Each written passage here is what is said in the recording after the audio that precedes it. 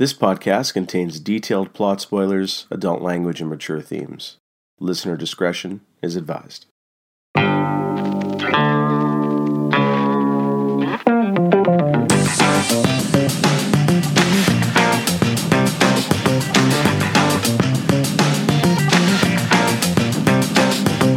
Try not, do, or do not. There is no try. Welcome to a podcast of Rare Antiquities, episode 33. Today we will review Yoda's secret pet project, a 1991 film named What About Bob, starring Bill Murray and Richard Dreyfuss. I am your host, Harry. And I am your co-host, Jeff. So Jeff, welcome back. It's been, just in our pre-talk here, it's been a couple months since we've done this thing. Hope you've made it through okay. I've been itching to get back into the groove. It has been way too long since we've done the show, so I'm glad to be back, man. It's great. Yeah, been busy, both of us, I guess, just haven't been able to line this up. I thought we were supposed to crank these out every week or every 2 weeks, but I guess that hasn't happened, so. Yeah, no, that's all right. I mean, we saved the good ones. We need a few weeks to get up to, like, the excellent classic episodes, as tonight's going to be. All right, let's get into What About Bob. I don't think we need to go over Murray and Dreyfuss's career because, you know, they've had a lot of success and have been in a variety of projects and a variety of genres, but just your thoughts on these actors. What are your favorite movies, your memories with these guys? What are their strengths, weaknesses, and what type of genre do you think that they best succeed in? Just from the stuff that you've seen. I'll tackle the man Bill Murray first. Obviously known for his comedic work. As far as his strengths go, what I've always really loved about Bill Murray is his ability to be funny without really like telling jokes or being overly silly or goofy, although, you know, he has movies where he does that. But he has a way about him, you know, he's good at playing a character who's very sarcastic, but also very, I want to say down to earth, a little bit more subdued. And when he gets a character like that, it always works great. I mean, I think his best role is in Ghostbusters as Peter Venkman. And that, you know, every time I see Bill Murray, I see that movie where he's in extreme situations and it's like that. And it's like he knows that everything is just crazy and he just goes with it, you know, cracks a couple of sarcastic jokes here and there. And it's great. He provides a great entry point for the audience to a movie because he's so relatable on screen. He's quite the character behind the scenes, as I've heard. And also he can act. He's not a spectacular actor by any stretch of the imagination, but he can act. And he's done some very solid dramatic roles as his career has progressed. He's still very watchable, you know, over all these decades. He's still very watchable on screen. I've always liked him. Richard Dreyfuss, I've seen less of him. You know, Close Encounters, I guess, would be probably his most famous role. He's in a very different way, but similar in a sense that he can be very funny too, Richard Dreyfuss. He can be a very funny guy, but, you know, very good in dramatic roles. I can't pick out what my favorite performance of his is, but I find him fairly versatile and, you know, his range, I don't want to say it's narrow, but he's in his own bandwidth there, but he can do comedy and he can do drama, and I think he's great. He's kind of more or less retired now, I think, which is too bad because I think he's got lots of talent. You know, very watchable pair of guys here. They're both very relatable. They're both very down to earth. Like they're not, you know how Hollywood is, right? Everybody's super pretty, jacked with a six pack. And these are two kind of regular dudes. And I really like that. Yeah, I mean, they're relatable for the most part. I relate more to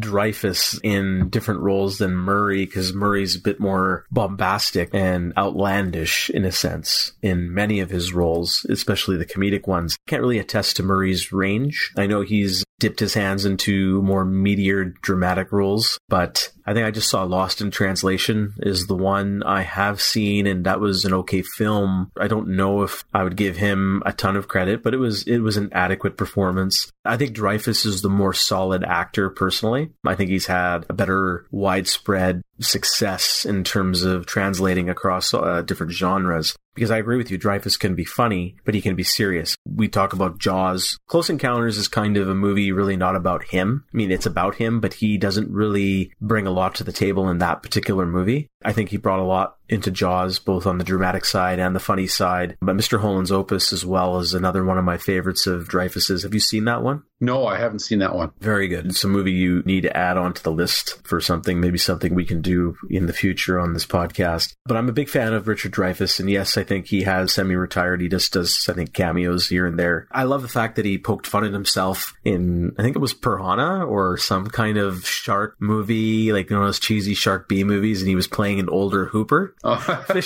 fishing in a fucking lake, and then he just gets raped by these piranhas or sharks or sharktopus or whatever it is. I don't know. Forget which one it is. I just saw it on YouTube and it was pretty funny. So I gotta go looking for that, man. That's pretty good. I always respect an actor who can make fun of himself. Yeah. Bill Murray, obviously Ghostbusters being my favorite. Trying to think, guys, I don't want to give my thoughts away on this movie, so I'm going to leave this movie out of that, but I'm trying to think if there's other movies out there of Murray's that I liked. I mean, when I was a kid, I liked Scrooged. I think it's Scrooged, right? Scrooged, yeah. Yeah, a movie that hasn't really aged well for me personally. So I'm trying to think of other ones here, man, and I'm just lost for Murray. I mean, I love Ghostbusters. I love him as Peter Venkman. I've liked him in old rerun clips on Saturday Night Live, and I know he had a lot of talent there. I think Caddyshack's another good one. Fun one of his there, but outside of that, I'm trying to think, if there's anything of his I really like. But how about you? Is there another one outside of Ghostbusters for Bill Murray here? I like Stripes. It's a pretty stupid movie, but I liked him in that. I'm not a big Caddyshack fan myself. I know that puts me in the minority, but whatever. I like Scrooged myself. Groundhog Day. Yeah, I mean, Groundhog Day, obviously. He's actually really good in Groundhog Day. I like Groundhog Day. That's a watchable movie. Yeah, that's a very watchable movie. I think he brought a lot to that. But, 80s and 90s was sort of his wheelhouse. He hasn't had a lot of iconic roles, in the 21st century. He's done a few, he's done lots. He still works, but his stuff today isn't quite as good. It is a little bit more dramatic. I'm a fan of Lost in Translation. I thought he did a good job there, but his range is narrower than Richard Dreyfuss's for sure. There's no question, but Bill Murray's better at what he does, I think. Nobody's Bill Murray. Nobody does what he does, and he does it so well when he does it. That makes sense. No, it makes sense. But I think Ghostbusters is the height. I don't think there's any question there. I mean, that's such a great role for him. And, there's a lot of reasons why it worked, but he's so good in that movie. Almost every line out of his mouth in that movie is great. It's funny. Yes, it is. So how about we just get right into the plot synopsis and, we can discuss other players in this movie as we progress. Yeah, let's do it. Okay, so meet Bob Wiley Coyote.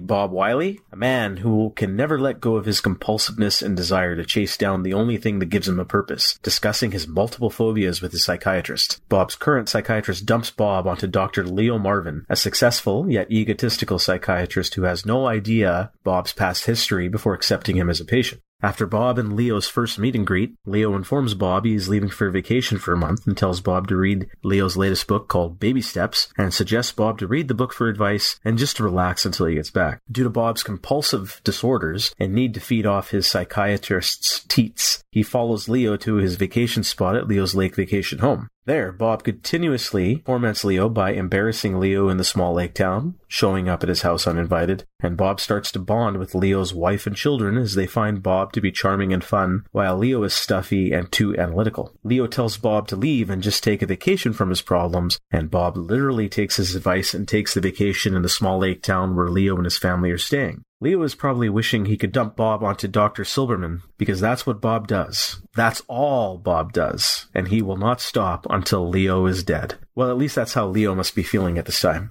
Leo is also preparing for an interview at his lake house with Good Morning America because of his new book, but due to Bob's unwillingness to leave, he is still around the house when the TV crews arrive, and he introduces himself as Leo's patient. Good Morning America improvises and alters the interview process to include Bob, and decides to focus more on Bob than Leo during the interview. Frustrated and angry, Leo decides to have Bob committed at a nearby institution, hoping that either the doctors there would commit Bob, or that Bob would latch onto their constant supervision to give Leo a break. However, Bob seems to have pulled out his Jedi mind trick skills, and magically convinces everyone in the institution he is normal, so they let him go. Leo is growing even more frustrated and angry, but is happy that his family is throwing him a surprise birthday party in the evening. Leo puts on his best face, but then suddenly Bob appears at the party and is hugging Leo's sister, and Leo just snaps. A Sith Lord? Leo lunges at Bob and has what we commonly refer to as the Kirk versus Gorn fight, as they slowly roll around on the ground like two old men struggling to get out of a hot tub. With the party ruined, Leo's family finally comes to the realization that Bob must finally leave. However, unbeknownst to them, Leo has left the house and plans to kill Bob. Leo steals some gunpowder and with the magic of Hollywood has somehow built a bomb, and he's tied up Bob in the middle of the woods, telling Bob this is the latest therapy to end all therapies. A death therapy, if you will, in which Bob doesn't think it's real. Leo leaves Bob tied up with the bomb, and Bob finally comes to the realization that the death therapy has freed him from his mental trappings and is able to free himself from the poor knots Leo tied. Quint would have been disappointed, but would have been right. Hooper had city hands after all. Leo is prematurely celebrating on the dock in front of the house with his family, even though they are unaware why Leo is so happy, when Bob suddenly shows up with a birthday cake from the house without the bombs strapped to him anymore. Smile, you son of a... Boom! And the quarterback is toast. With Bob surviving and Leo's vacation house destroyed, Leo goes into a catatonic state. His family is unable to reach him, and we cut to Bob and Leo's sister's wedding sometime in the future, where Leo finally gets out of his state yelling, "No!" to stop the wedding. It didn't work, and Bob and Leo's sister still get married, leaving Leo to continually suffer as he is slowly digested over 1,000 years. The end. So, any thoughts after that? You know, jokes aside, if you had to read that as a pitch, what do you think? Any interest here? Well, if I got in the Wayback Machine and I was at a Blockbuster and I picked up the VHS box and looked at the back, I probably would have put that back on the shelf. He doesn't feel pain or pity or remorse or fear. He absolutely will not stop. I don't know. It seems like good setup for just like from the synopsis, is a good setup for the comedy, and then escalates to an interesting area. But I don't want to give away too many of my thoughts up front. Okay, yeah. I mean, I wrote it, so I enjoyed writing it. Some opportunity to just joke around and throw in some quotes. But yeah, I'm with you. If I read something like this, it's like I'm more interested in the actors. And see how, like, if I'm looking at this as a movie, okay, it's, Bill Murray, it's Richard Dreyfuss, watchable actors, and this is the pitch and this is the setup. So, okay, maybe this will be interesting because, Dreyfuss can be, kind of quick to temper, and Murray is funny in a goofball kind of way. So it's kind of interesting. That's really the only interest, is really the whole point of the movie is just these two guys going at each other. So I'll hit you with some trivia here. So the movie was released on May 17th in 1991. The estimated budget was about $35 million, and it made $64 million domestically. It was released around a time when the likes of Madonna's Truth or Dare, Mannequin, On the Move, and Only the Lonely were out in theaters with respect to comedies. Yeah, so Backdraft was released the following week, but it wasn't until City Slickers hit in June that there was true competition for the film, which is why, maybe one of the reasons why this movie became a modest hit at the time, because these days, they say you have to make double the money. And this is only domestic numbers. There's no international or home video sales here attached. So it's 64 domestically off 35 million budget. So almost getting to double the budget. And then that's kind of where, and marketing I think was a lot cheaper back then. So you could probably say it was a modest hit. This movie sits, for what it's worth, this movie sits at 83% fresh on Rotten Tomatoes. So let's talk about Frank Oz here. So Mr. Yoda himself, or if you're a fan of the Muppets,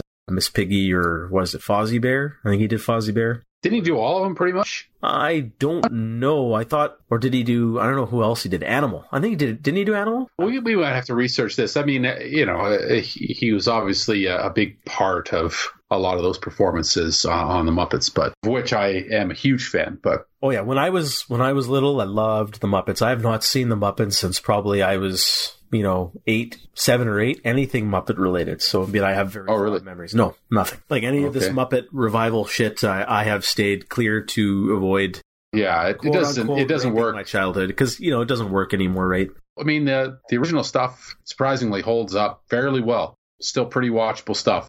I mean, the revivals and the movies they never struck the right tone, but the old stuff holds up pretty well. Yeah, when I was young, I loved Kermit the Frog. So for me, an animal, I always have fond memories there. But Frank Oz himself, let's focus on him as a director, because he is more than the Muppets or Yoda. Some of his more famous movies that he's directed, or the ones that he's known best for outside of this one, is Dark Crystal, Muppets Take Manhattan, Little Shop of Horrors, Dirty Rotten Scoundrels, Bowfinger, Stepford Wives, Any of these? I know you've probably seen, obviously, then the Muppets, because you're seeing Muppets, Dark Crystal. I believe you've seen Bowfinger. I mean, is there any thoughts on any of these movies or any other ones that I've missed that you've seen? And you can comment on him as a director? I mean, I would say, maybe Dark Crystal, we're still dealing with, puppets and animatronics and things like that. But I love the Dark Crystal. That's a really good movie, I think. Very mature for, it's a movie, like it's for kids, but it's very mature. It's dark. Really think that's an excellent film. I remember when Bowfinger came out and I was really looking forward to it. The trailers for Bowfinger were great. It looked hilarious, and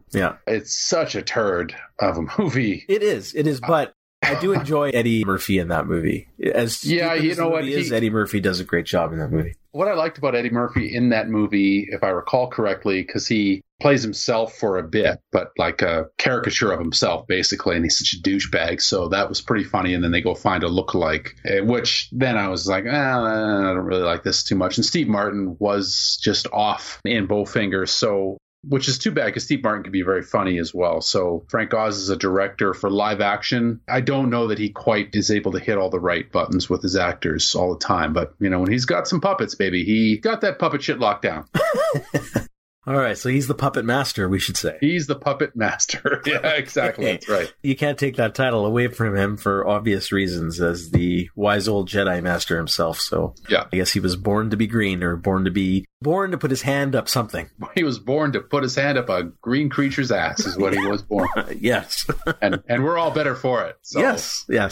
But you may be surprised to learn that he was considered directing one of the earlier Harry Potter movies at one time. I don't know the story of where that came from, or why he didn't do it. Another tidbit here is apparently both Bill Murray and Dreyfuss hated each other on the set. I think this movie just catered to, I don't know if they were method acting or if it's just two type A personalities hitting on each other and just colliding, but they just got on each other's nerves on the set, and they both regret. I think they liked the outcome of the movie, but they hated the process of making the movie, is what they've quoted a few times since the movie's release. And you may be surprised to know that the original pitch of the movie was to pair Bill Murray with Woody Allen, and even Woody Allen was considering directing it, but after Allen wouldn't commit to the film, Frank Oz was brought it on board, and his original choice, one of his earlier choices to play Dr. Leo Marvin, was not Richard Dreyfuss, but it was Patrick Stewart. Oh, I want to see that movie, man. I want to go to the alternate universe where that happened. Yeah, I don't know. I'm trying to think of... I've seen Patrick Stewart in some comedies, and honestly, the funny thing is, I'm an American Dad fan. He can be funny on that show. But live action comedy, I haven't seen him really pull it off.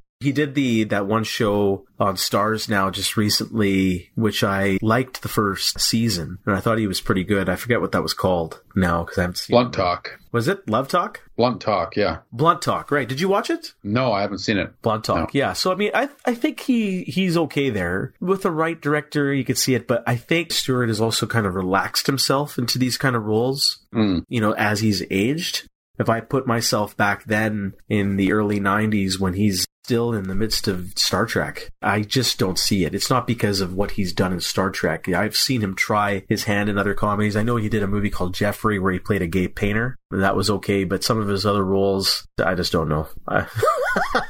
Yeah, fair enough. That's true. He was a much more serious guy back then, I think, and excellent actor. But yeah, to be in a comedy, you kind of need to be a little chill, I think. Yeah. Okay, so the movie opens with, you see Bob here, and he's trying to convince himself that he feels really great and wonderful. He's saying, I feel good, I feel wonderful, I feel good, I feel wonderful. Maybe he's the original guardian of the will. I'm one with the force, the force is with me, kind of thing. So when you first see Murray here, right at the beginning, in his apartment, it's almost like kind of the beginning of Back to the Future in a sense. You get like a couple of different contraptions in his apartment, and you just kind of notice that he's kind of just off.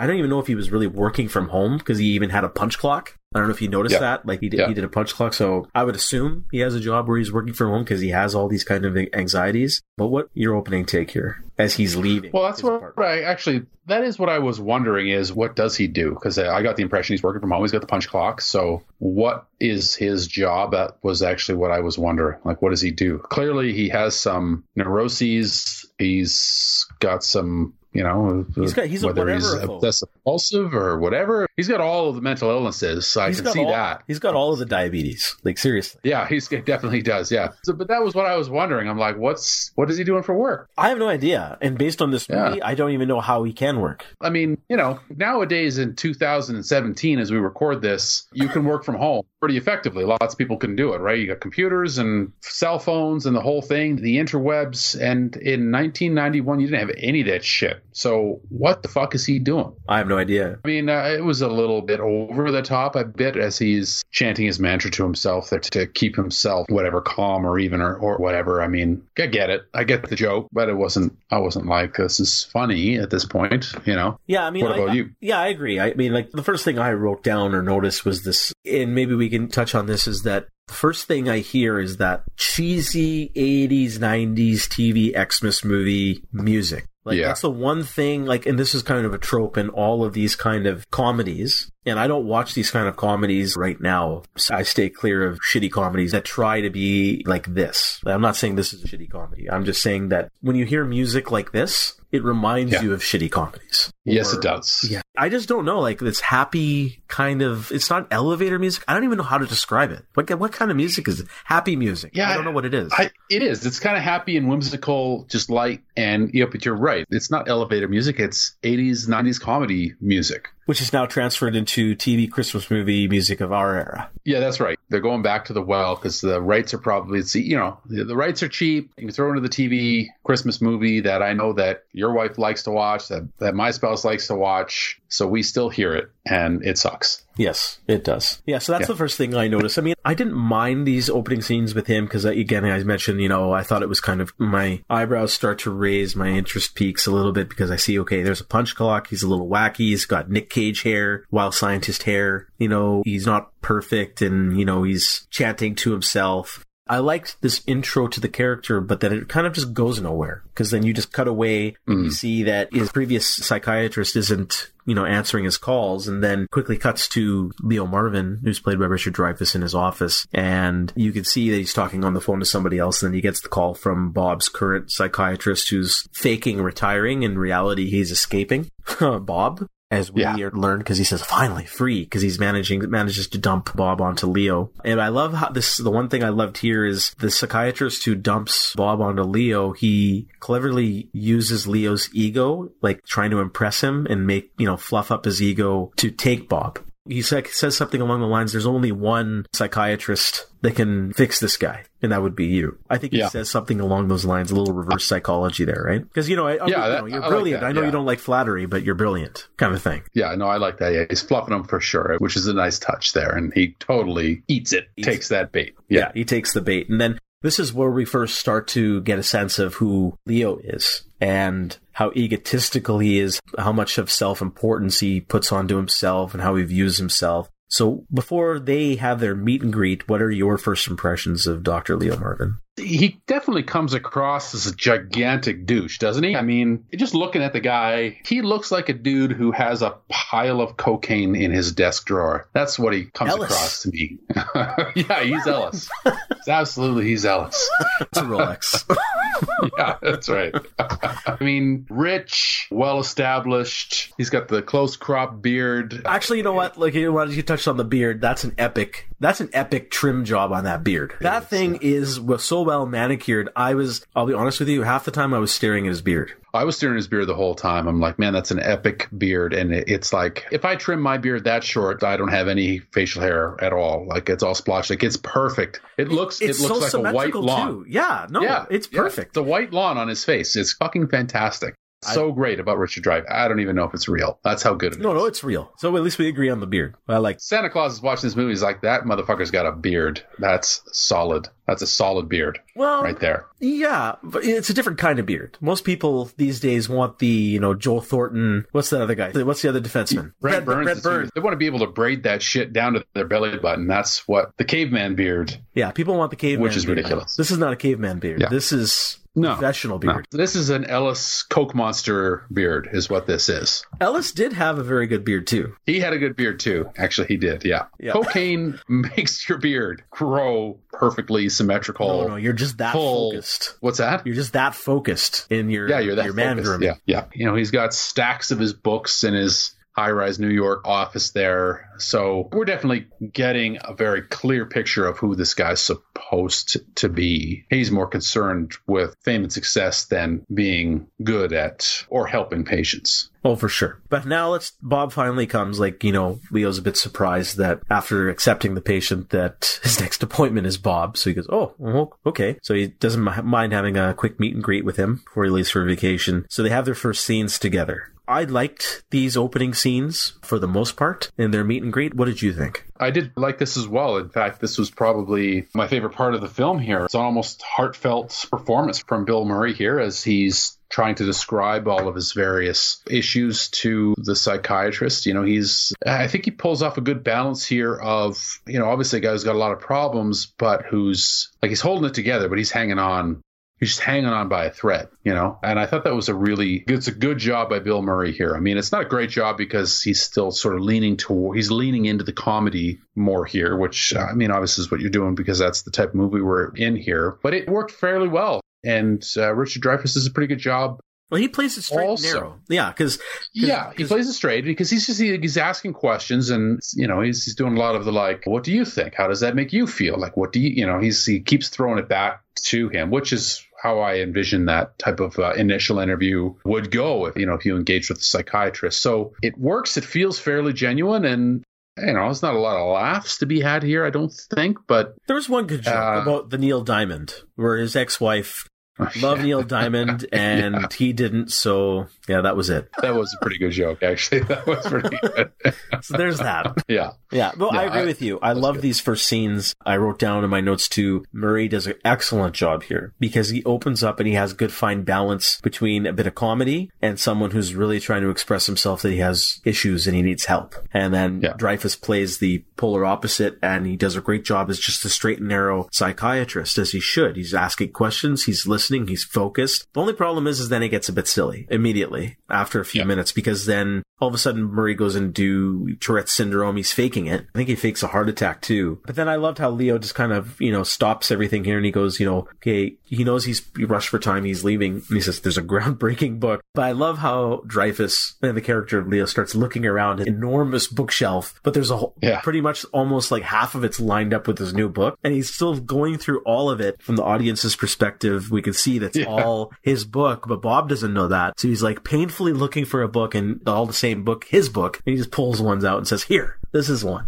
Yeah. I love that one. I love that little joke. That was good, yeah. So the book was called Baby Steps, and he gets Bob to start walking around slowly like baby steps. And then you get this joyful music coming back, which is just atrocious. We talked about it. It's bad. I just wrote it down again. Fuck, I hate this music. So Bob learns that Leo is going on vacation, and you get a scene where Bob is trying to find out where Leo is going on vacation here. And now you get a different scene where I wouldn't say it's a unique way of doing it. I think it's pretty typical in movies like this where you get the split screen tactic with phone calls. You get Bob calling, and then Leo says no. Bob calls again, fakes being his sister. Leo gets a little bit more angry. No, you can't do that, Bob. And then Bob pretends to be a detective, and he goes to, I guess, their...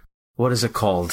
Switchboard, kind, right? But they're operators, I guess, right? I guess a bunch of different psychiatrists or a group of doctors. Well, it would have been. I'm assuming they're all part of the same psychiatric practice. There'd be, 4 or 5 doctors, like a law firm, only for a psychiatrist. It'd be the same kind of thing. Yeah, but the one thing I didn't like about this is, in addition to that split screen tactic, which I think is kind of very amateurish, but what really peeved me off here is I thought there was some inconsistency with Bob and his character and his phobias, because he was able to just pretend to be a detective, go to the physical location of where these operators are operating the switchboard, and he just kind of talks to everybody normally. He has no phobias. He sits down in between a bunch of people. He starts asking questions, and I find it inconsistent with his character because his phobias have just suddenly vanished. He's able to just put them all aside You could look at it that way, or you could look at it the other way, that he never had these phobias to begin with. What did you think of these scenes, and what's your take? Yeah, I found it wildly inconsistent with this character. This is a pretty high level of sophistication for a guy who has all of these phobias, right? So he can just go in there. It's a confidence play, right? And he doesn't have any confidence. So, I mean, I know he's extremely motivated to get in touch with his psychiatrist. Okay, I get that. But to do something like this is, if you were the pinnacle of mental health,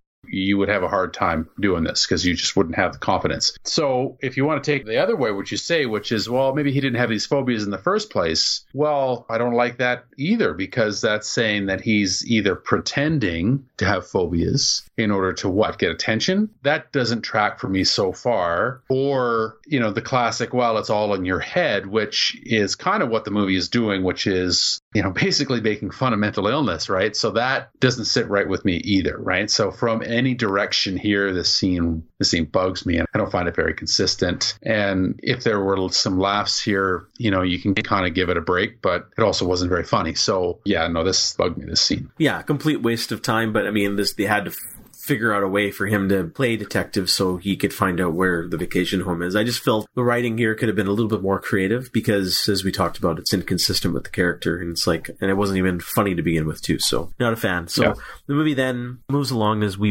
unfortunately waste some time, in my opinion, as we see Bob struggle to get on a bus and go to Lake Winnipesaukee, I think that's what it's called, where Leo's vacation home is. Yeah, they actually spend like a good few minutes of him pacing back and forth, and he's doing his self-talk, and the driver's getting impatient, and then there's another few minutes of him on the bus, and you can see the people around him getting annoyed because he's just talking to himself, or he's having some issues, and then he gets off the bus, and then everyone's happy. So, you know, he finally gets to the town, and he starts shouting. Just as soon as he leaves the bus, he's not looking around, he just starts shouting Dr. Leo Marvin as loud as he can. And, you know, of course, you know, coincidences, Leo's coming out of a store nearby, and him and his family notice him. So what did you think of this setup here? These scenes, him getting there, anything worthwhile here? Is this comedy working for you? Did Bill Murray play it in any of an interesting way here? I didn't laugh here. I don't think there was a lot of good comedy here. You know, when he gets off the bus and he's shouting, you know, Leo Marvin, Dr. Leo Marvin,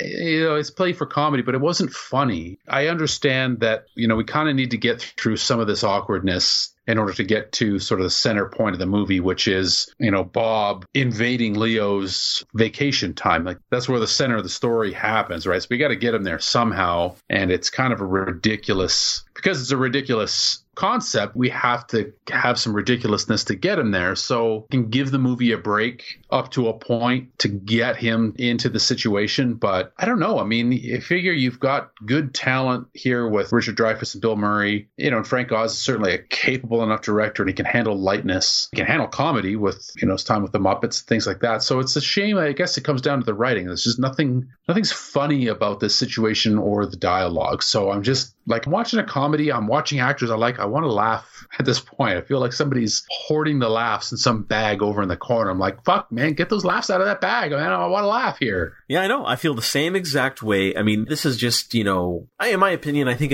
they could have just show him get off the bus. They didn't have to show him be on the bus. It's just waste of time and material. Then I guess some people would say, well, how did he get on the bus? Did he not struggle with that? But anyways. So Leo confronts Bob after he sees him there screaming his name, tells him to go to a coffee shop, wait for a phone call. Unfortunately, now we hit a stereotype and a trope in any Hollywood movie or a comedy where we see, you know, immigrants who have been wronged by the white man, who are the owners of the shop. When they find out that Bob's waiting for Leo to call him, they seem to, you know, tell him that they hate Leo because he bought a house that they wanted. This will be a recurring joke with these two immigrants, a husband and wife couple, the mom and pop, as we move later in the movie. But let's just go straight to, they say they'll take him to where his house is. You don't need to wait. We cut right to the lake house, which is Leo, and you see Leo and his family, and you get a few scenes with him and his family there, and he's preparing, talking to him about the interview that he's going to have with Good Morning America about his book. So you get to meet his wife, who's played by Julie Haggerty, and the son and the daughter, and I believe the son's name is Sigmund, and the daughter's name is Anne or Anna, obvious reference to Sigmund Freud, and I believe Sigmund Freud's daughter in real life was either Anne or Anna, so they named the daughter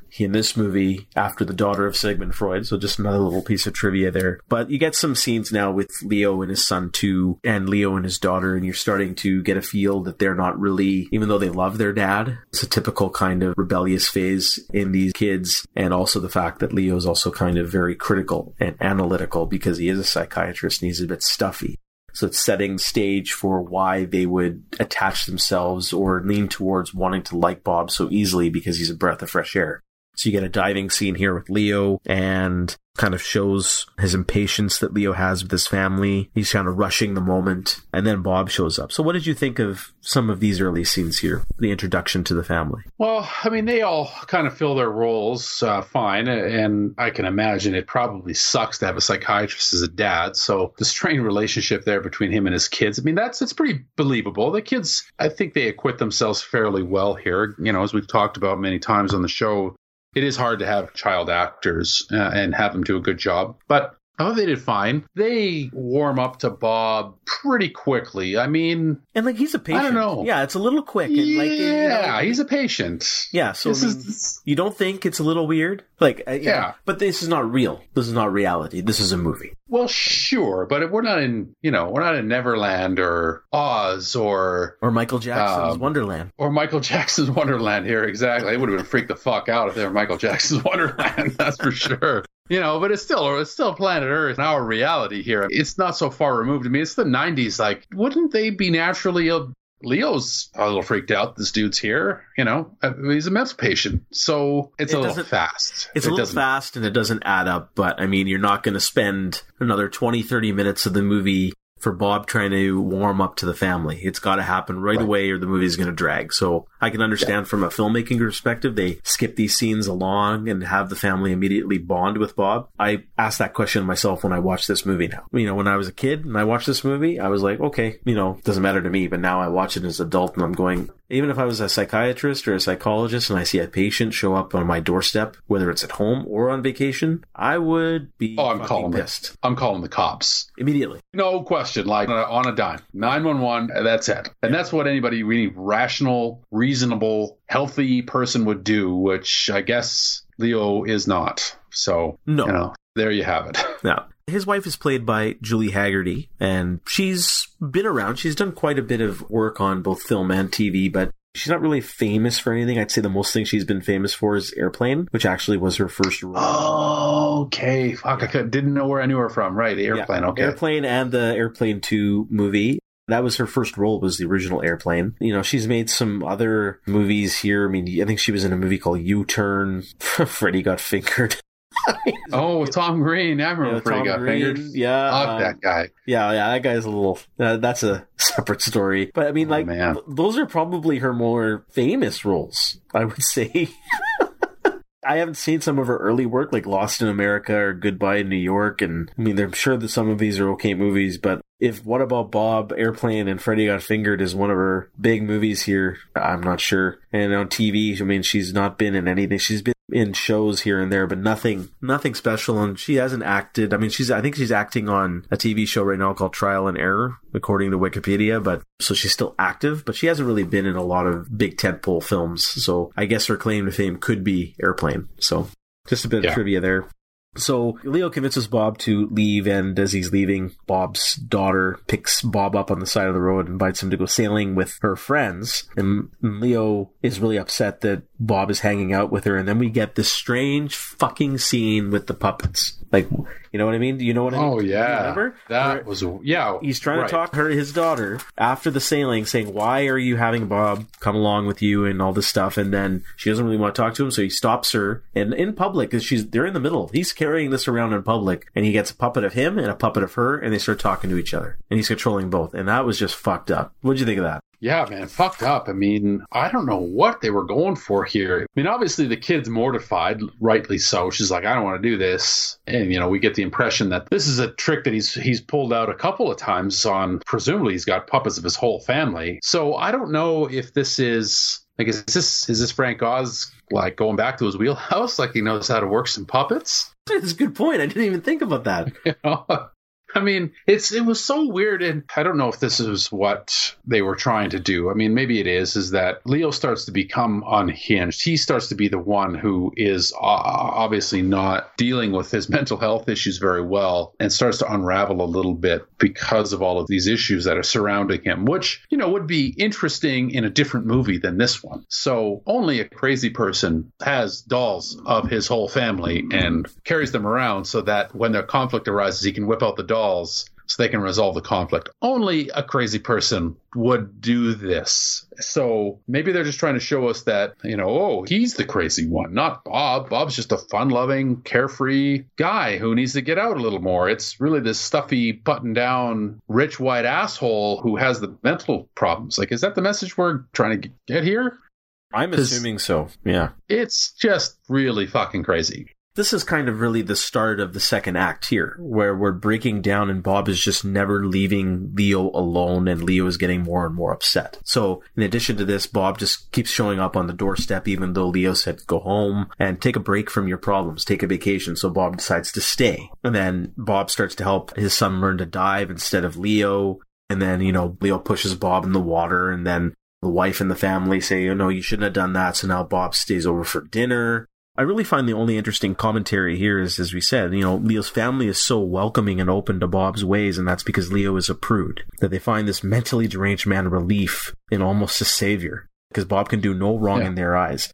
Maybe they've gone crazy, the family, just being with Leo. They must have. If a normal conflict ends with fucking dolls, puppets, I guess if everything's crazy, then nothing's crazy, Like, the whole life is crazy. The question I really have here is then from an audience perspective, outside of us, like just say your average North American citizen, are they sympathizing with Leo or are they on Bob's side at this point? No, I think they're definitely on Bob's side. And I think for a couple of reasons. One, just Bill Murray's a little bit more relatable in his performance and that character is... He's fun. He's having a good time. And he's basically a middle-class working guy. And Leo's just this elitist, rich white asshole who's a psychiatrist. And there's not a whole lot of respect. If you look at the time frame, one, even today, most people don't have a lot of respect for mental illness issues. So as such, the people who treat those issues are generally not highly regarded individuals. There's, he's seen as pompous, arrogant, that which was played to great comedic effect for almost 20 years with Kelsey Grammer as Fraser Crane. In the public consciousness, most people think mental illness is phony, right? It's just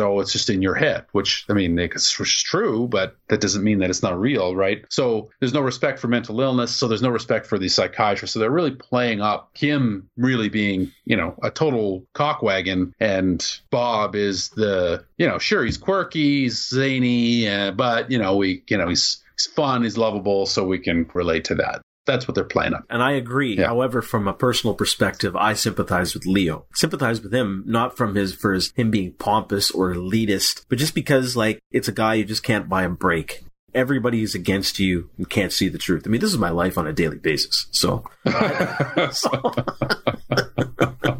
And it's true. Yeah, I can vouch for you on that one. You're not exactly Joe Normal yourself. Let's just put that out there. That is true. I'm not going to deny. But you're right. Yeah, nothing. I wanted to sympathize with him other than the fact that he's kind of an asshole. But you're right. He is right the whole time. He shouldn't be here. This is a patient. I'm on vacation. He can't show up at my house and hang out with my family. It's not right. He's correct in all of that. And so it's really strange to watch. I think what you're feeling as well is he's right. Everybody else is crazy, for lack of a better term. Yeah. And I agree. But I agree with what you're saying is that from a filmmaking marketing perspective and what the filmmakers are trying to do is they're trying to get the average person is sympathizing with Bob because of, the class issues, elitist, whichever way we want to peg it. Everyone wants to sympathize with the working class guy, which is Bob. And then Bill Murray is the actor. So because, Bob was over for dinner because he pushed him in the water. Bill Murray can't go home because all of a sudden it's raining outside, I guess. So Bill Murray has a really it's a very uncomfortable scene to watch, but I can understand it because Bob is like a child here. He has a very childlike look at the world. He acts childish and he starts bonding with his son. He's convincing his son to swear consistently. They sleep in the same room together. They're having kind of like a little sleepover. And this kind of started to, unfortunately, remind me of Star Trek Insurrection with Data and that kid. Always make time to play.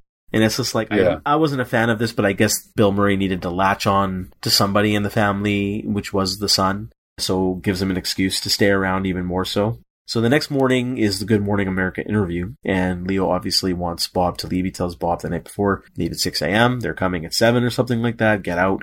And while Bob is on time to leave the house, he still lingers around because he will never leave. So the TV crews arrive, and now I want to get your thoughts on how this whole thing played out and how effective it was in terms of its comedic angle, I should say. What I liked most was how Leo is trying to stage the whole thing. Is like, well, what if I'm over here with like my elbow on the fireplace, and should we have the hunting rifle here and all that stuff? So he's concerned about as we talked before, he's concerned about his image and the fame and the success of the book, and he didn't give a shit about helping Bob or anybody else. It's all about him and his selfishness. But it's a big moment in his career, so you can understand. I think you and I can you can totally understand. Like, I want there to be on fucking TV. Like, this has got to go really well. And why doesn't Bob just fuck the fuck off? Like, go away. And, they have to spin everything around so that they put him in the interview as well, where, of course... And the family supports it. They love it. Yeah, they love it. They're like, because basically the family's attitude to the whole thing is, lighten up, Dad, which is kind of cheap, in all honesty. I mean, does the guy need to lighten up a little bit? Yeah, sure he does. But, to this extreme, to this effect, why do they got to fuck with his shit like this? Like, this is a big deal. He's on Good Morning America. I mean, that's a big deal. And they're like, it's all good, Dad. Chill out. No. Totally uncool. If I have a family member or my parents or one of my parents was on a interview, I would make sure that, and the TV wanted to interview him, the news, I would make sure it happes. And he's the focus. Yeah. I don't want any other distractions. Yeah, you wouldn't actively sabotage it in order to teach that person a Disneyland lesson of, just chill out, No. Yeah. And as such... it wasn't funny. There weren't any laughs here. The only enjoyment I have there's two things I love about this sequence, and you already touched on it, is you focus on how Richard Dreyfuss is just holding it together. He is just so upset, but he can't show it. And he's so uncomfortable, but he can't really show it. And he's trying to put on his best face through this whole thing, and he just sits there. He doesn't really talk because he's not given the opportunity to. And then the best joke of the movie, in my opinion, which most people see if they ever saw the trailer, was when after the TV crews go and they finally kick Bob out of the house and the family is still saying, "What is your problem, Dad? He's gone now." And you think he's gone? He's never gone. And then he opens up the door and he says, "Is this radical to do therapy?" And then he goes, "You see?" So I did like that. I think that's, for me, is the highlight of the humor. I always get a kick out of that scene. And I think Dreyfuss is the real hero in this sequence here, because you're just seeing how angry he is, but he can't release it. He can't show it while the crews are filming. So then now we get into the third act. So Leo pretends to take Bob for a little talk, saying he's not mad, and he drives him to a psychiatric institution. And everybody there, and this is now another trope of just a comedy, is just now everybody can't see who Bob really is. Takes him to a professional institution. And this is a guy who, they know who Leo is, these other doctors who work there, and they can't take his word for it. And he tries to have him just observe for a little bit, and they say, no, he's good to go. So what did you think of this? Well, I guess there's a couple ways to go here. I mean, yeah, you're right. Like, okay, we've got a team of doctors in an institution, and they all of a sudden charmed by this guy. They can't take Leo at his word. So it could be that they think that Leo already is just a blowhard. They didn't take him seriously before, so then they take him seriously now, and they bring this perfectly charming guy, and he seems perfectly charming. So, whatever. You're just overreacting. And man, there's another layer to that as well, now that I think of it. But there's also I guess the other piece is that Bob does start, the only thing that I actually did find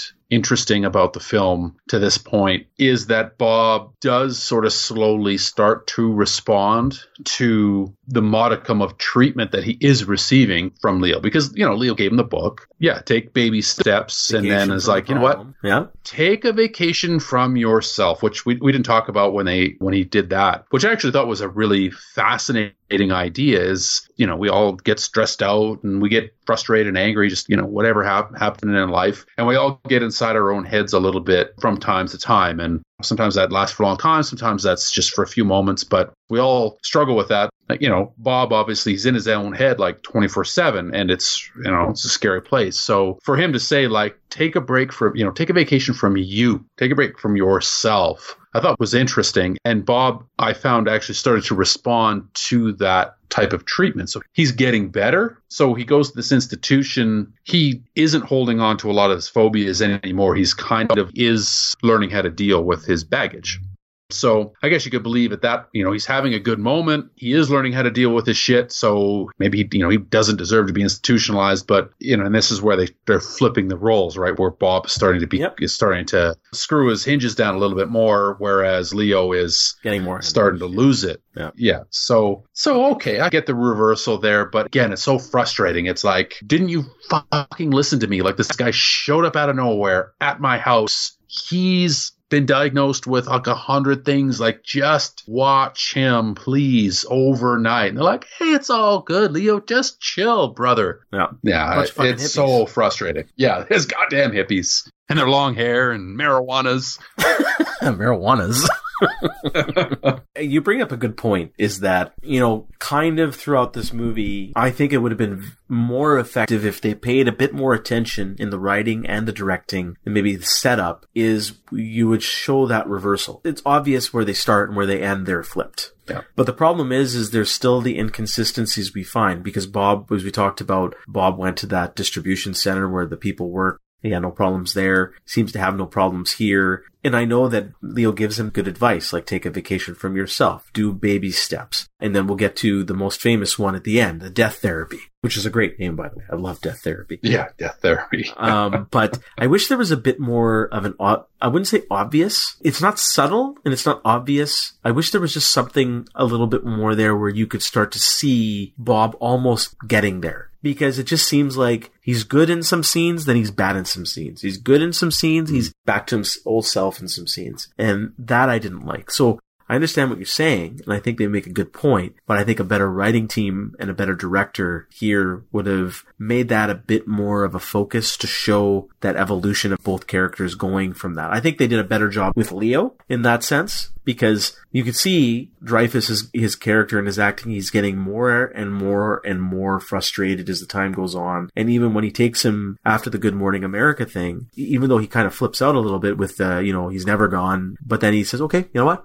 I apologize. I'm not mad. And he has a plan. He takes him to the institution. So he's still true to his character, but you can see the steps, his baby steps in getting unhinged. But I don't think they did that with Bob as well on the flip side.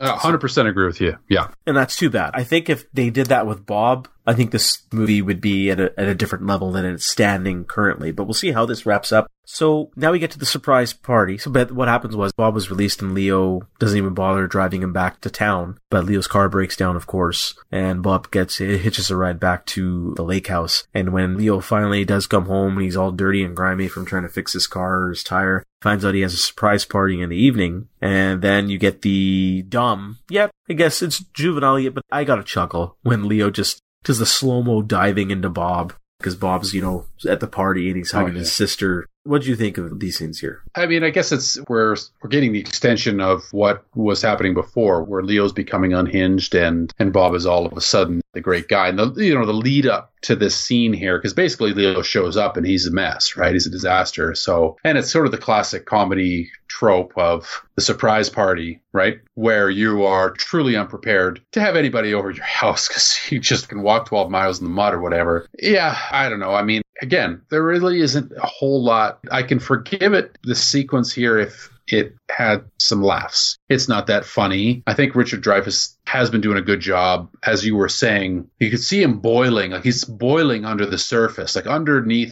It's totally calm on the surface, and underneath is just a roiling boil. And he's doing an excellent job with that. And that's fine, but this is where it sort of like boils over, right? And then it's just sort of, I don't know, it's just goofy, I suppose. It's goofy. So. It's juvenile, right? But I mean, for the right audience and maybe a younger audience, they laugh at this, right? So finally, with, I guess, 80% of the movie finished, Bob's wife tells Bob, albeit reluctantly, it's not me, that Bob should go, I guess. Leave, Bob, but, we really don't want you to go. Even after all of this has happened and Bob's presence has ruined a surprise party that the wife has probably spent a good deal of time putting together, she still doesn't really want Bob to leave. But she says, I guess it's better for Leo that you go. So I guess we go back to the same thing. It's just a bit ridiculous, but it's just trying to still fit into this whole setup where everyone can't see who Bob is. But at the same time, Leo has left the house and he breaks into a store. I was hoping he would have dropped the line, where are we going now? Shopping. But I like the... I like the moment where when Leo breaks into that store, he's actually fantasizing on what method to kill Bob. No, that would be too quick. No, that'd be too messy. Oh, this is just right. That was pretty good, actually. Yeah. I didn't mind that. Yeah, I like that. Because I think Dreyfuss, this is where Dreyfuss, now he's kind of let loose. I like it when Dreyfuss is let loose. Because he can be funny and wild when he's allowed to. And now he's allowed to. Now he's just going to town. He's a little bit more loony, but he has no holds barred. He's given up. He's snapped. He just wants to kill Bob. He needs himself a phased plasma rifle and a 40-watt range. With the 45 long slide. Yeah, with 45 long slide. The laser sighting. Yes. Now, Leo somehow gets a bomb put together. He has some gunpowder and a clock. And through, as I mentioned before, I don't know how he puts this stuff together. There's no fuse. There's no nothing. I guess nothing is lit. It's just, I got gunpowder in a couple of bags, 20 pounds worth, and a clock. Good luck. Yeah, no. Clocks detonate gunpowder. That's just science. We're not supposed to think about it, but whatever. So he ties up Bob in the middle of the woods, straps his stuff to him, and he says it's death therapy. And he says, it's lucky Leo won't be haunted by Jar Jar Binks because, me saw sparkly glowy. Because after this, he's just gone. That's his plan. He wants Bob finished. What did you think of how these scenes are, how Dreyfuss played it, how Bob played it? Because you mentioned before that all of these kind of different radical therapies that Bob is thinking they're actual therapies, but they're not. They're actually improving his life. And he's getting freed from his mental trappings. He's becoming more self-aware of his problems. What did you think of all this? Well, it's pretty stupid, I guess. I mean, Bob, being the kind, trusting soul that he is, doesn't realize that he has a real bomb strapped to his person as he's, tied up against a tree trunk or whatever. Like, okay, I'm all right with that. He's like, oh, this is therapy. It's fine. It's a test, right? I got to untie myself from all of my baggage or whatever. And that's it's a metaphor or something. So, okay, I'm all right with that. And we get the opportunity to see Leo totally unhinged, but he's trying to straight up murder this guy at the same time. So it's a little bit off. I know we're kind of, we sort of spiral downwards deeper and deeper and deeper, but I don't buy it. It's too silly at this point. Like, if you want to kill him, like, you buy a gun and you'd shoot him. Mm-hmm. Yeah, no. I know that's obviously not the type of movie we're making here, but it's silly. It doesn't really ring true, and I'm kind of rolling my eyes at this point. Yeah, so am I. I mean, the only thing I enjoy out of this is just watching, again, Dreyfuss just let loose. He's happy, he's giggling, he's prancing. He's enjoying telling Bob he's going to die and I'm going to eat your fish. You know what I'm going to do, Bob? I'm going to eat him. That should be a meme. I'm going to eat your fish. Yeah. I just love Dreyfuss, his giggle. Like, that's one thing I always loved about Dreyfuss ever since Jaws is I've always loved his giggle. The mayor says, that's what you'd want, your face on the National Geographic. And then you hear Dreyfuss just have that kind of laugh. Yeah, that is a good laugh. Actually. Yeah, I just love that laugh. And you get this laugh now for the next 5 minutes. And it's just, I love seeing when he's kind of just that joyful. He's a funny character to watch, and I enjoyed it here too. So then Leo goes home. He's, prematurely celebrating on the dock in front of his house. His family went looking for him because he did leave the house, and I guess they found out he was missing, and then they pull up in the car beside him, and they're happy that he's happy and that they found him, and they're all kind of doing a little celebration on the dock, and then all of a sudden they hear Bob, and he's coming down from the house with a cake that they never ate from the surprise party, and the bombs aren't strapped to him, and the house goes boom. Now, what'd you think of that explosion? I'm trying to go for something here, man. What'd you think of the explosion? I don't know. I think they're going to need a bigger boat, to be honest with you. It was a good explosion.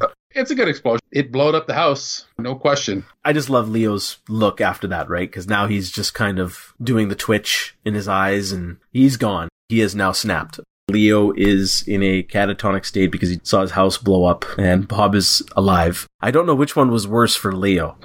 So, if the house had blown up with Bob in it, he would have been all good. Oh yeah, he would have been great. Yeah, he would have been toasting marshmallows over that house fire and having some of that birthday cake. He would have done the, run across the hot coals kind of thing, right? But doing the limbo and the cha-cha and... all at the same time, with the hot coals underneath him, he would have been good. Yeah, he would have done everything. But that didn't happen. House is gone. Bob is good. And he is in a catatonic state. What's your thoughts on him just entering that state? Is that satisfaction for you? Is that from a story perspective, seeing that evolution as we talked about, how the two characters have mirrored each other and the flipped? So what's your thoughts here? Well, it feels like they did it because they didn't know how else to wrap things up at this point. For all of Bob's problems at the start of the movie, he was still a functional human being, had a job, whatever it was, and I could go out. This isn't really Leo. Like he's not really mirroring Bob at this point, like from the start. He's much further gone now. And again, it just feels like they didn't know what else to do at this point. So they're like, well, we'll just make it so he can't talk anymore. Yeah. I'm sick and tired of his fucking shit. Shut him up. And that was kind of it. I guess I had to get into a spot where it was so serious that he had to be the one who was institutionalized. Yeah, I think that's just really what they wanted to say is like, it's a story of the guy who was the sane guy who went insane and the insane guy who went sane, yeah. I guess we really don't know what happens to Bob. He seems like, as you had mentioned, that there are all these steps and different therapies have kind of made him figure things out for himself by taking this advice and being subjected to these radical therapies. But is he really cured? Is he really different? Because I don't think the movie really resolves that fully. You know what I mean? Because when he gets out of the ropes with the death therapy, we don't know if he's just kind of telling himself that and he's really cured or if he actually has improved. We're given to believe at least that he's at a point where he can deal with the various issues that he has. He's functional, he's social, can have relationships. And but then why would he go back to Leo's house? I know he wanted to congratulate him because he's so happy, right? He's so happy that he wants to. He's so grateful. Like, where else? And plus, in the middle of the fucking woods, dude. Like, where else is he gonna go? Yeah. Of course, he's gonna go back to Leo's house to be like, "You've cured me." Hey, he's not really cured. He's just at a point where chronic illness at that point that's treatable. So he's okay, but he needs to deal with things on an ongoing basis. But I think he was so happy at that point. That's why he goes back. And plus, again, like I say, where else is he going to go? Mm. Yeah, I guess. I mean, like, I would have figured if he really is cured, then, like, this is where I kind of fight that thought and have conflicts on what you were thinking. I think your idea is a more brilliant story where we see the evolution of Bob challenging himself and becoming a better man and realizing his phobias and tackling those issues. Instead, I just find it's just a goofball comedy parody here where it's just, we just only see Leo de-evolve and go into that state, and Bob is just kind of the same old wacky guy throughout the whole movie. There's signs that what you're saying is correct, but I just don't see it at the end with Bob for some strange reason. He just looks like he's just same old Bob. They didn't do anything here. They just focused on Leo, so... Yeah. And then now he's marrying his sister, and they bring poor old Leo, who's still in that state in a wheelchair in his hospital gown. He got to come to the wedding, and he does stand up and scream no when the minister says just to stop the wedding before they're man and wife. And then the movie ends there. Literally, I guess they just have the epilogue trope and writing about what happens to each character. I know you love. Oh, I love that. It's my fucking favorite. Yeah, I know. It's terrible. I'm tired of it too. It didn't bother me in the 80s or 90s, but it's just done so much since then. It's just, I can't stand it anymore. Even watching these old ones again, I hate it. It's silly and pointless. Like, if you had made your movie well enough, you wouldn't have needed to tell me, to write out on the screen what happens afterwards. So do you buy then that Bob goes to school, becomes a psychiatrist, and is so successful, then writes a book called Death Therapy, is a hit, and then now obviously Leo's suing him for the rights. That's what he says.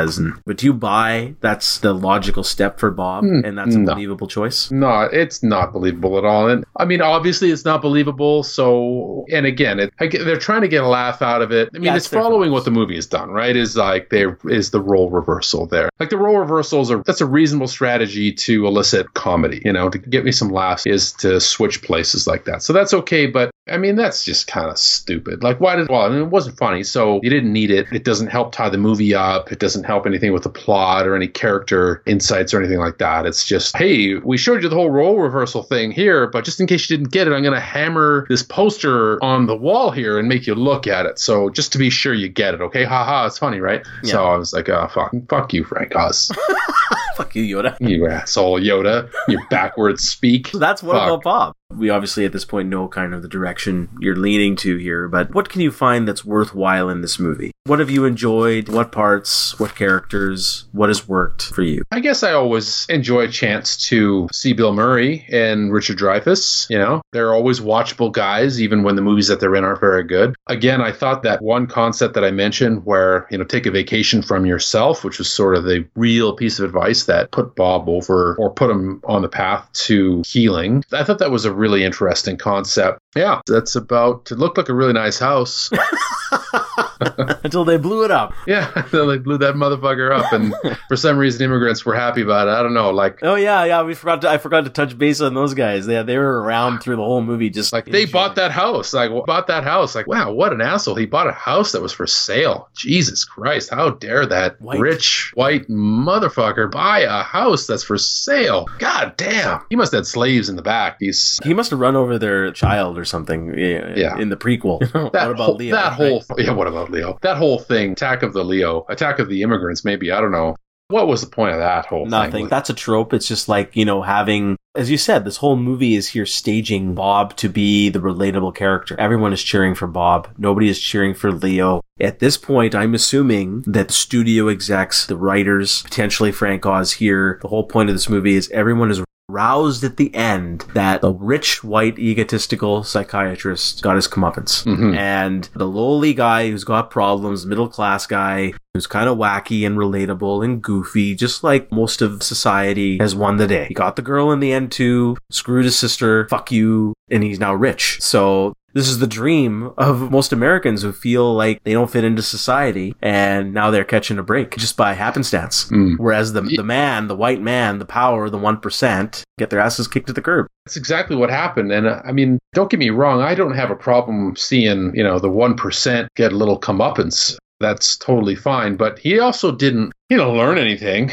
though. Like, he just got institutionalized. So that's a pretty shitty piece of comeuppance, isn't it? I mean... It is. And then now he's out of it, and he's still suing him. Yeah. So what did the 1% really learn? He didn't learn anything. Yeah, and not only that, they didn't even say he lost the lawsuit. He just said he's in the process of suing him. Right. Yeah. No, this is strictly a movie about making fun of mental illness. And, like, here's the thing. Like, I try to, watch a movie in the context of its time. It's from 1991.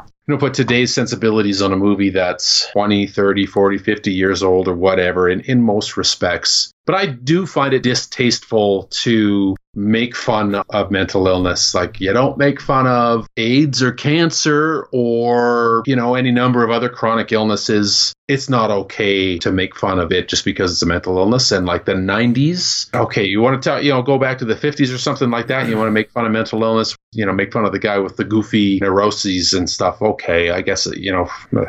I'm just picking the 50s out of a hat. But the 90s, I would hope that we would have been a little bit more evolved than to play this, because there's some interesting ideas going on here, but to play this kind of thing for comedy, I think is a little distasteful. I'm going to partially disagree with you. I'm not saying it's okay to make fun of mental illness, but on a general level, even though this is dealing with a guy who has mental illness, I really don't think that's the focus of this movie. It's really just about driving one guy crazy. Whether Bob had mental illness or not, I think that was just the MacGuffin. That he had like a part of the MacGuffin where he had mental illness, and that's the reason why he's constantly hounding him. They could have made this movie very well in a different context in the sense that it's a neighbor. It's like Homer when Homer loved Flanders and he just wouldn't let him go. Right? Well, but they didn't, though. It's very specifically about the situation of mental illness. They don't focus on the mental illness, except for the beginning of the movie. Well, yeah, but every piece of that is played for comedy, though, right? I don't know. I really don't see that here. I mean, that's just my take. His mental illness is always played for the laughs. It's never like, oh man, the laughs are coming at Leo's expense, not Bill Murray's expense. Later on, but it is Leo who either develops or always had, mental illness, mental health issues. And that's the source of the humor. If you take all of that stuff out, I mean, if it's just like the neighbor driving Leo nuts, just in an anger sense, then yeah, sure, that's fine. But this is a pretty specific setup. Like, it's a psychiatrist and his patient, and the mental illness is kind of at the core of the story. It's not at the forefront. And it's not at the, but that's because they don't care. It's a thing that isn't to be, it's so minor. It's like, well, mental illness is just in a guy's head anyway, so it doesn't matter. So we can make fun of it because it's not it's not a real thing. Like, you couldn't put a guy with AIDS at the center of the story and be like, well, the AIDS is just the pretext for him to drive his doctor crazy. Right? You're like, well, that's kind of...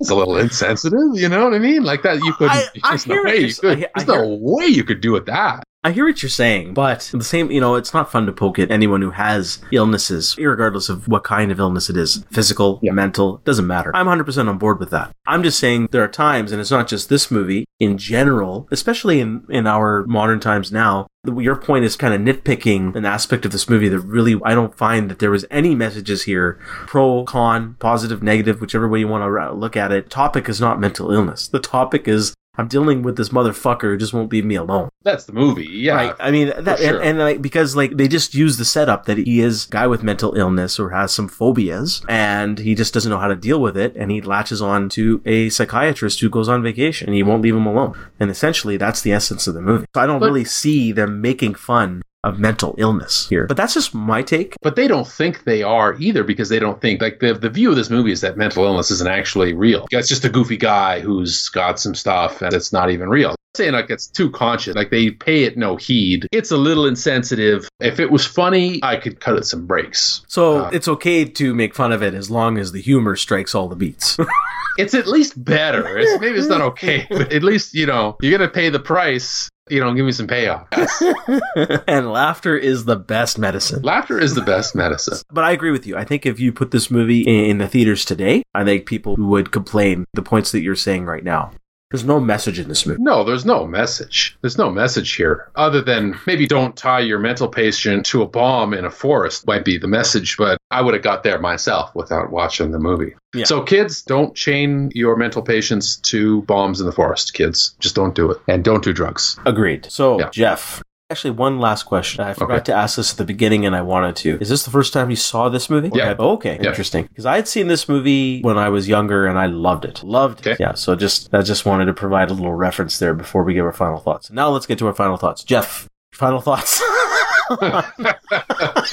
Do you recommend it? Is it a rare antiquity? What worked for you? What really didn't work for you? Wow, what a tour de force. What about Pog? No, spoilers.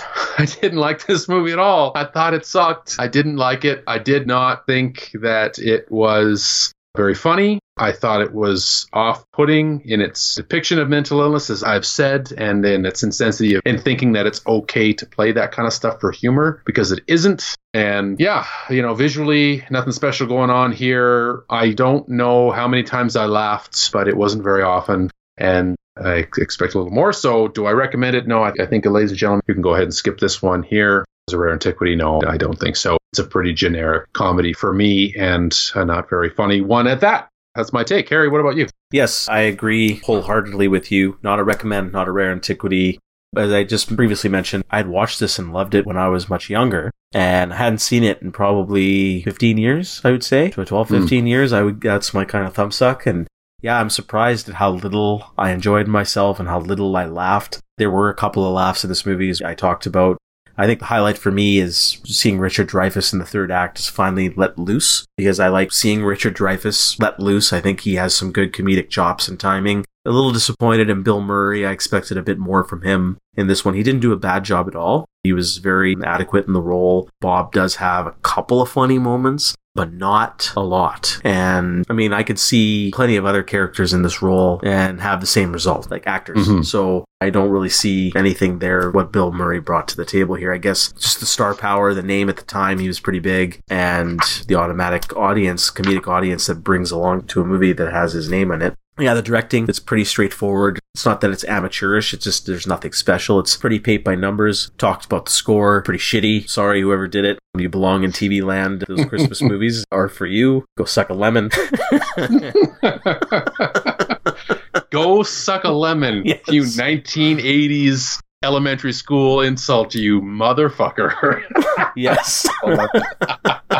And yeah, just disappointed in general. I disagree with your take, Jeff. I don't think that they're intentionally making any topic or point on mental illness in a negative or positive way here. It's just a dumb, juvenile movie. I think young kids will probably like this movie even today, but I think contemporary teens and adults, they're not going to want to watch this. They'll probably have the same reaction as we are having right now. So no to What About Bob? That does it for today's show. Jeff, what do we have in store? What do you have in store for us now? Yeah, you know what? I actually had trouble choosing my next pick and had one, but it's another comedy from the same time period. So I figured we'll diverge from that. So we're going to go back 20 years. And in today's political and social climate, I thought it might be fun to revisit the 1997 social commentary Starship Troopers. Oh, here we go. Yeah. Here we go. Yeah. I haven't seen that one in a while, too, but I remember that one. That should be a fun ride. Yeah, that should be a fun ride. So, yeah, look forward to that one.